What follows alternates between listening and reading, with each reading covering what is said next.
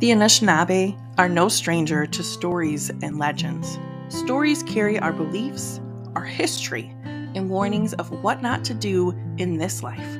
Oral traditions are the lifeblood of our community, and that blood will only flow if we speak the words that came before us.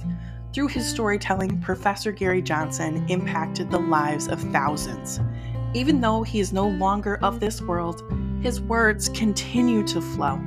I am AJ, your host and curator of tales from a well-lived life. Settle in and welcome to the Johnson's Tales podcast.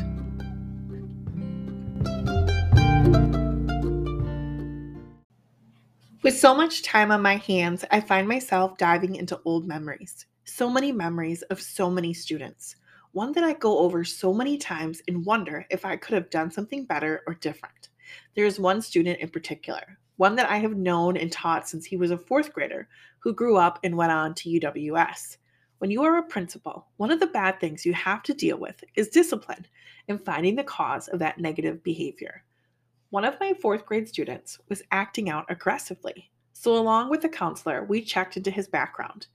His mother was a depressive alcoholic who had been drinking with her kids and threatening suicide. He would sleep with the shotgun and his brother would sleep with the shells to keep her from shooting herself.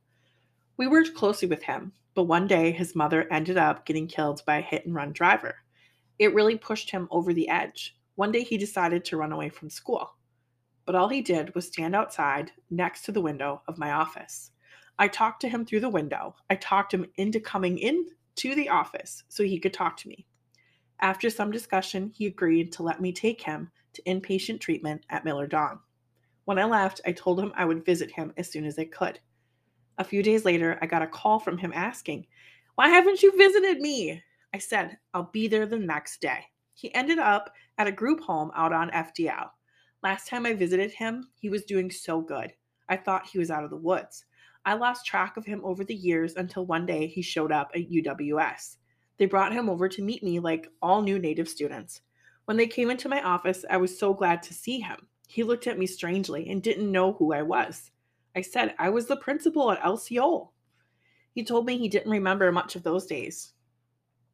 I found that a little strange, but he was sober and a good student and seemed fine. One weekend he went home, and after he got into trouble for drinking and fighting in the dorms, I talked to him. He said he would get back on the wagon and he was okay. I told him, anytime you wanted to talk, let me know. He seemed fine again. Then a couple months later, he went home. He got drunk and beat up his grandmother. He dropped out of school after that and spiraled out of control. It wasn't too long after that, during a drinking spree, he ended up killing his brother. When he sobered up, he didn't even remember. I was heartbroken. I know I shouldn't blame myself, but it haunts me to this day. It haunts me that maybe I could have changed this outcome.